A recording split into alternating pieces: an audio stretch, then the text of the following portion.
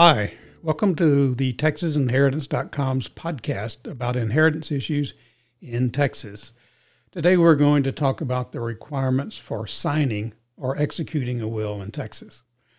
I am Robert Ray, a Texas attorney who handles litigation involving inheritance disputes. I am board certified by the Texas Board of Legal Specialization in Personal Injury Trial Law. My principal office is in Lantana, Texas, in the Dallas-Fort Worth area, but I handle cases all over Texas. I produce these podcasts to briefly discuss current topics about Texas inheritance issues. Wills are sometimes contested because of a problem in the way the will was signed. This is often referred to as the execution of the will. In this podcast, we're going to talk about the very basic requirements of executing a will in Texas. Then we will discuss what problems arise from executing those wills. First, a little background. As most of you know, our law is based on the common law of England. Common law of England was judge-made law. The judge would hear a case, and then he would review past decisions to see what other courts had ruled in similar situations. And if he found one, then he would use that as precedent and rule a similar way. If he couldn't find one, then he would make the best ruling he could, and then that decision would be precedent for future cases. Now, the common law had many rules, and one of the rules was that any statute that was passed by the House of Commons was to be strictly construed. So what does that have to do with what we're talking about? Well, under the common law, you were not entitled to inherit. There was no inheritance. So when the House of Commons passed the Statute of Wills, that was in derogation of the common law's rule that you didn't inherit. So the Statute of Will was construed strictly. Now, that idea that the Statute of Wills is strictly construed has passed down to us and is still a viable legal principle in all states.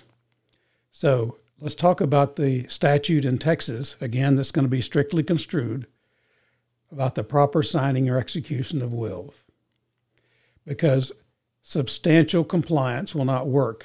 It has to be exactly like the statute says. So the requirements under the statute are that the will must be signed by the testator in person or by another person under his direction and in his presence. Number 2, the will must be attested by 2 or more credible witnesses who were at least 14 years of age. And 3, the witnesses must subscribe their names to the will in their own handwriting and in the presence of the testator.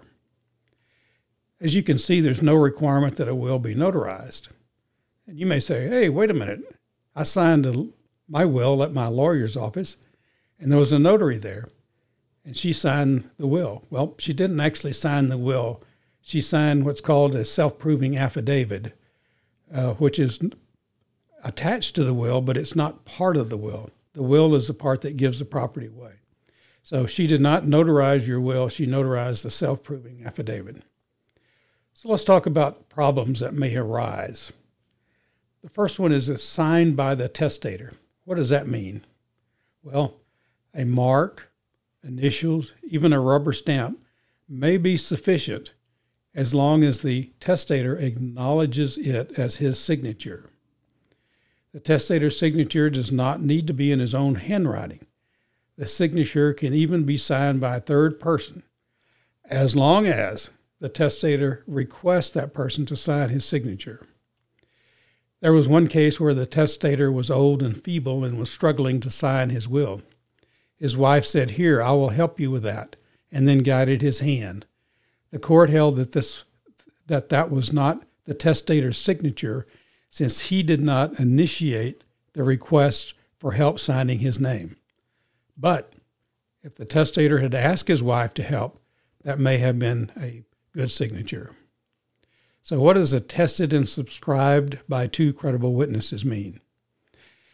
Attestation of a will consists in the act of witnessing the performance of the statutory requirements to a valid execution. This is done by the witnesses signing their names to the instrument in the presence of the testator. Texas cases indicate that the testator need not sign the will in the presence of the witnesses, but the witnesses must sign the will in the presence of the testator. Of course, the better practice is to have all of them sign the will in the presence of each other and at the same time. A will may be attested to by two credible witnesses. Credible witnesses means they do not have any monetary interest in the will. So a beneficiary under the will cannot be a witness to a will because they have a monetary interest in the will. The witnesses must sign in the presence of the testator. What if the witnesses are in another room? Well, that may depend on what room they're in. If they're in the room next door, and if, let's say, the testator is old and feeble and is in bed, if he can raise up and look into that room and see the witnesses, then that's probably good enough.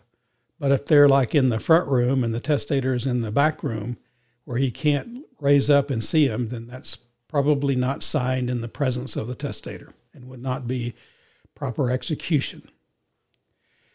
Can the witnesses sign the will after the testator? Probably, as long as the testator is present when they sign it. All right. In this episode, we have briefly discussed the requirements for executing a will in Texas and some problems with that execution that may lead to a will contest. Every fact situation is different.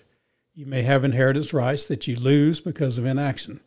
Whether you are contesting a will or trying to uphold a will, moving quickly without delay is the best way to proceed. This podcast is not legal advice. These podcasts should not be considered as or as a substitute for legal advice, and they are not intended to, nor do they create an attorney-client relationship.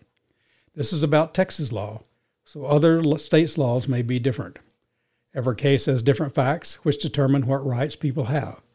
You should not take or refrain from taking any action based on this podcast. You should discuss your situation with your attorney to see what rights you have based on the facts of your situation.